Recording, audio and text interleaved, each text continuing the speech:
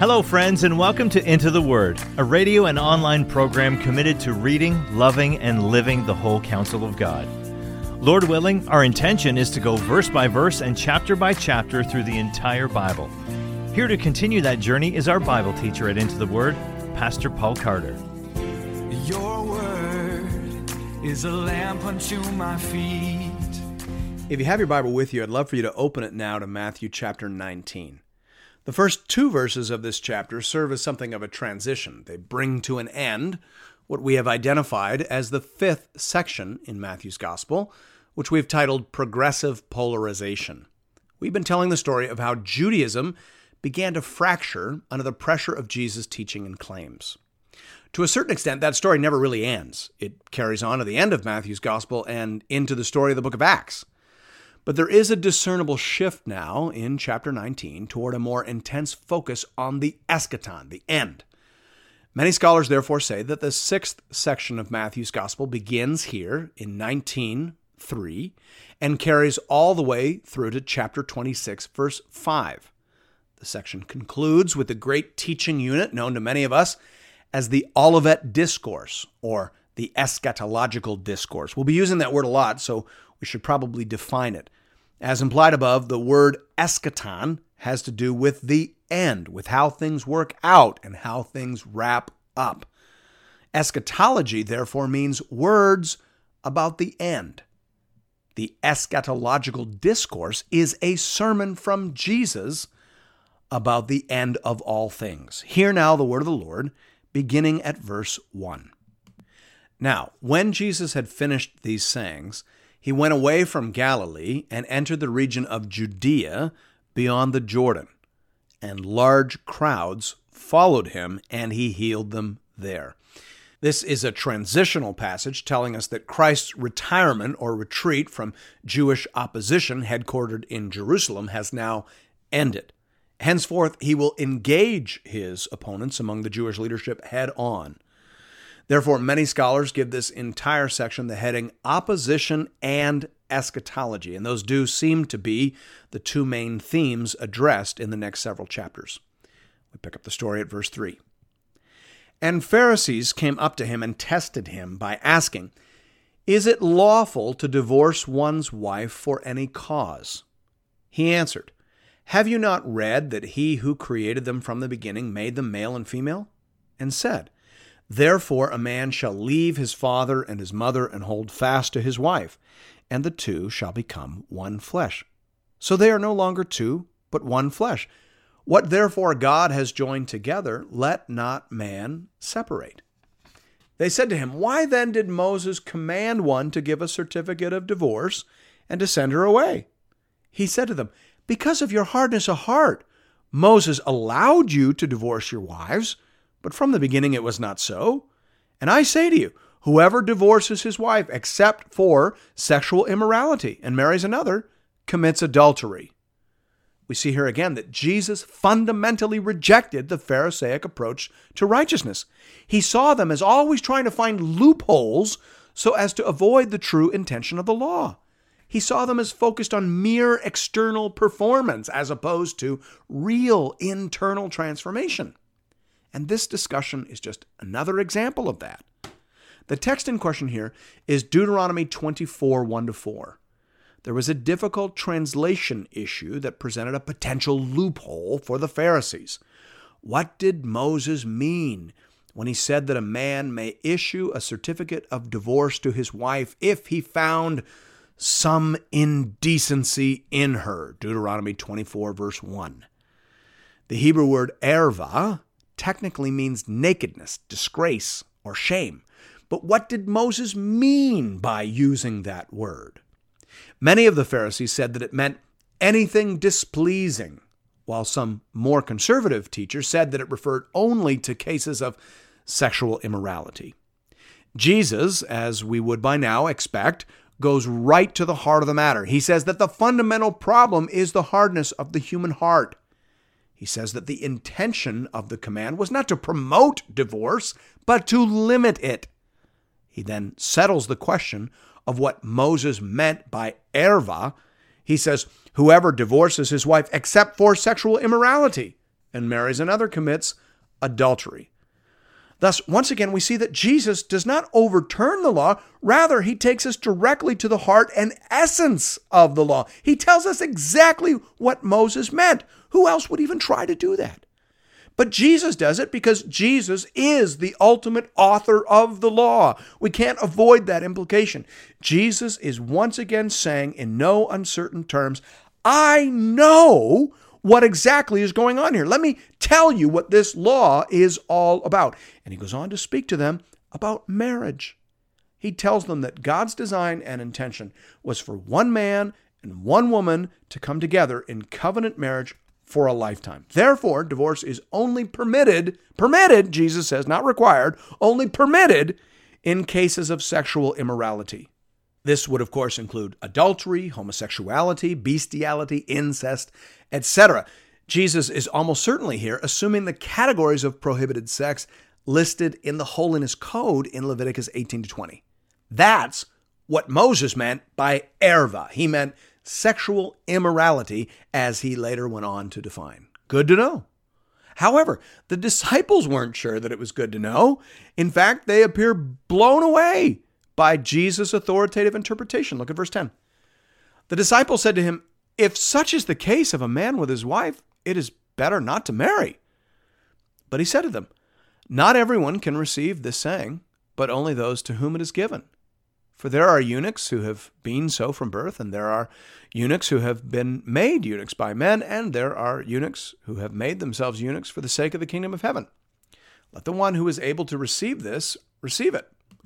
The disciples found Jesus' standard to be very high, almost impossibly high. But again, Jesus speaks of receiving this teaching and keeping this commandment as a gift from God. We're reminded of St. Augustine's famous prayer, "O God, command what you will, and give what you command." Verse 13. Then children were brought to him that he might lay his hands on them and pray. The disciples rebuked the people, but Jesus said, "Let the little children come to me, and do not hinder them, for to such belongs the kingdom of heaven." And he laid his hands on them and went away. Once again, Jesus is presented as giving a place of honor to children in the kingdom of God. As when in chapter 18, Jesus says that leadership is about helping and protecting little ones on their way to God. Here he practices what he has preached, and he welcomes the little ones into his presence. Our churches, therefore, should give a great deal of thought as to how best to help the children on their way to God through faith in Christ. Verse 16. And behold, a man came up to him saying, "Teacher, what good deed must I do to have eternal life?" And he said to him, "Why do you ask me about what is good? There is only one who is good. If you would enter life, keep the commandments." Now let's pause here. What is Jesus doing in this story? And why would he say such a thing? Does Jesus believe that we can obey our way into the kingdom of God? Well, no, of course not. Jesus knows very well how broken and wayward we are. We will never obey our way into the kingdom of God. Jesus knows this. But this brother clearly does not. And therefore, Jesus uses questions about the law to lead this man toward poverty of spirit. And that's how we ought to use the law as well. John Wesley, a famous British evangelist and one of the key figures in the First Great Awakening in Britain and America, said that when he went into a town, he always began by preaching the law. He preached the commandments of God until a spirit of conviction had fallen on the people, and they were crying out under the weight of their sin and the certainty of damnation. Then he preached the gospel of grace. And after they were converted and had started out on the path of faith, he preached the law again, lest they succumb to sin and folly. That is the pattern of gospel ministry. The law convicts us of sin and shows us our need of a Savior. And that is precisely how we see Jesus using it here. Jesus says, "If you would enter life, keep the commandments." Verse 18, he said to him, "Which ones?" And Jesus said, "You shall not murder, you shall not commit adultery, you shall not steal, you shall not bear false witness, honor your father and mother, and you shall love your neighbor as yourself." The young man said to him, "All these I have kept. What do I still lack?" seems that this man has come under the influence of the Pharisees. He has bought into an external understanding of the law and thinks in terms of mere performance. He's obviously never heard Jesus preach on the law as he did back in Matthew 5, or he would never say that he has kept all the commandments. Verse 21, Jesus said to him, "If you would be perfect, go, sell what you possess and give to the poor, and you'll have treasure in heaven. And come, follow me." When the young man heard this, he went away sorrowful, for he had great possessions. Remember, Jesus didn't teach a merely surface performance of the law. Jesus said, Matthew 5:48, "You therefore must be perfect, as your heavenly Father is perfect." Jesus went right after the heart. You must love the Lord your God more than money. He said this back in Matthew 6:24. But this man loved money more than God, and he was therefore excluded. This would have been a good time for him to fall on his face and confess that he was a sinner and to beg Jesus for grace and mercy.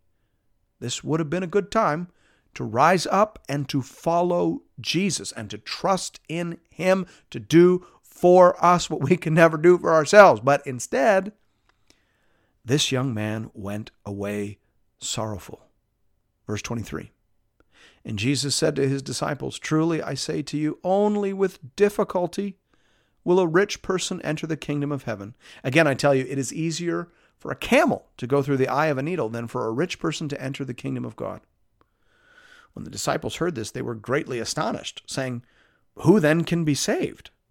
But Jesus looked at them and said, "With man this is impossible, but with God all things are possible." Then Peter said in reply, "See, we have left everything and followed you. What then will we have?" Jesus said to them, "Truly I say to you, in the new world, when the Son of Man will sit on his glorious throne, you who have followed me will also sit on 12 thrones, judging the 12 tribes of Israel. And everyone who has left houses or brothers or sisters or father or mother or children or lands for my name's sake will receive 100-fold and will inherit eternal life. But many who are first will be last, and the last first.